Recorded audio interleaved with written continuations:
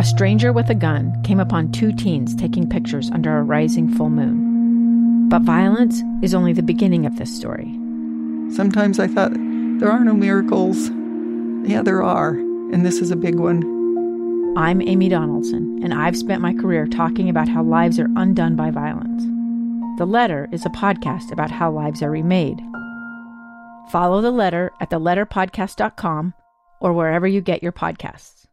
Welcome back to Live Mike, final segment of episode 80. I'm Lee Lonsberry. Thanks for tuning in. Do me this favor. We on this program are spending so much time covering the details released from state officials and federal officials regarding the coronavirus. There is information which we are able to provide you on this program that you really won't find anywhere else. Each day, state epidemiologist Dr. Angela Dunn makes herself available, and she answers questions of the media. We broadcast that to you on these airwaves during this program. Please pay close attention to that. The information received there is truly what is saving lives here in the state of Utah, and that's not hyperbole. I can assure you, I've combed through these numbers. I spent a lot of time last night digging through and looking at statistics and comparing how Utah is faring compared to the rest of the nation. And if I'm honest, we are doing very well. Very well. The sacrifices that you and I are making, the social distancing, the adherence to the guidelines and advice given to us by experts, it's paying off. We still need to stay the course. But I'd invite you to let your friends know, let your family members know that on these airwaves, on this program, Live Mike, that each day we're hearing from the experts. And we're trying to also offer a little diversion. I'll try to be sarcastic and make a joke here and there and keep it light. But there is also, in between my sarcasm and frivolity, some information that is incredibly important to our community. So please tune in each day. If I could be as shameless as to ask you that favor, let your friends and family members know about this program, Live Mike. We're on the air here these days, 12:30 to 3 o'clock, and we'll continue broadcasting throughout this coronavirus and well beyond. Anyway, that's my pitch. Right now, though, I want to turn my attention to a good friend of mine, Jennie Taylor. She's currently serving as the civilian aide to the Secretary of the Army. Interesting, we have today on the program talked about the Secretary of the Navy. Each of the branches of the armed services has a civilian secretary heading up the branch, and the Secretary of the Army, a fine man who has recently appointed Utah's own Jennie Taylor to serve as a civilian aide. She joins us now. Jennie, how are you? We're doing good here, Lee. How about you?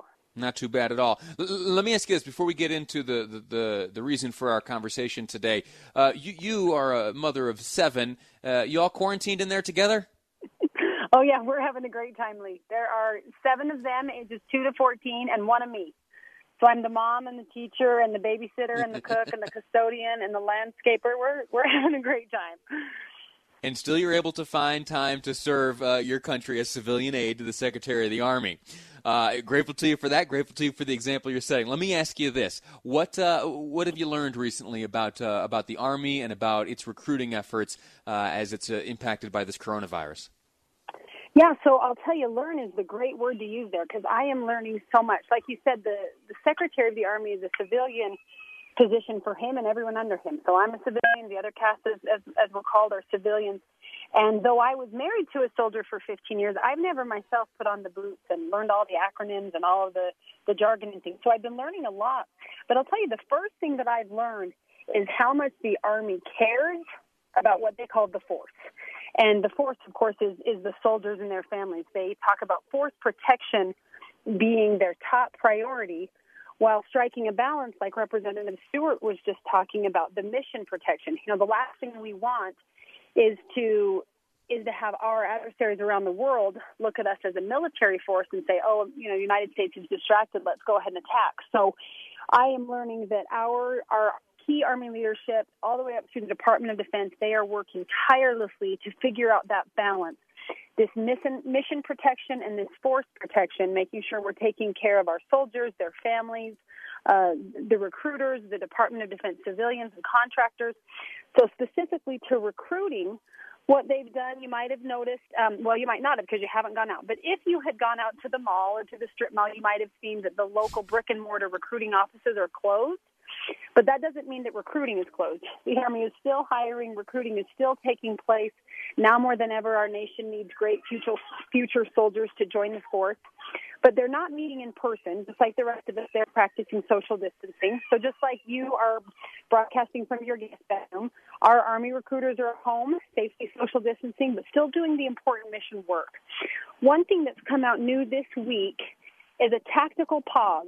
That's the phrase that's being used. A 2-week tactical pause in terms of shipping out new recruits to basic training. So this is kind of a big deal, where let's say a couple of months ago you've been working with a recruiter, you signed a contract, you're ready to ship, you're going to be that future soldier that's going to lead and guide us in the future, and now everything's kind of been pushed pause. Now the reason for that, of course, is this force protection. We've got to make sure these young recruits are safe. We've got to make sure the places they're going to basic training are safe. We've got to make sure the drill sergeants and other personnel who will be training them are safe. So what the Army has decided to do, out of an abundance of caution, is take a 2-week tactical pause where no one is shipping to basic training right now. Now, that doesn't mean that we're not recruiting. That doesn't mean we're not signing contracts. And it certainly doesn't mean we're not honoring contracts.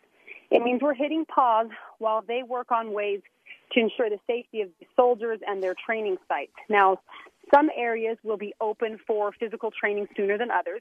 We know that. The governor in his press release just now spoke of the same thing. We're not going to open all the doors at once. There will be, Right. There's all of the data and medical advice and everything we're given. But 2-week pause for these soldiers is kind of putting everyone on hold. Don't ship to basic training quite yet. Let's make sure we're safe. Let's make sure the location you're coming from and going to is safe.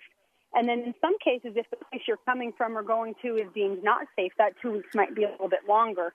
But it is 2 weeks nationwide. There's not a boot camp. There's no new recruit shipping for the next 2 weeks. So tactical pause. Again, still open for Jennie business. Taylor. In fact, the Army's always hiring. The Army's got great benefits, great job security, and a great time to be part of something bigger than yourself. But I really just respected the senior Army leadership as they've taken this pause and said, we are going to look at our people and make sure our people are protected while also balancing the safety of our mission, which, of course, is to protect the United States from all enemies, foreign and domestic, and whoever thought that the enemy would be this unseen virus. Jennie Taylor, we've got to leave it at that. Jennie Taylor, our guest, civilian aide to the Secretary of the Army, letting us know how recruiting efforts and the training of the new troops in the United States Army is faring in the face of this coronavirus. Jennie, grateful to you for your time. Thank you so much for your example and your service, and good luck with those 7 children of yours. Thanks, Lee. I'm definitely outnumbered, but we just keep trying. There it is.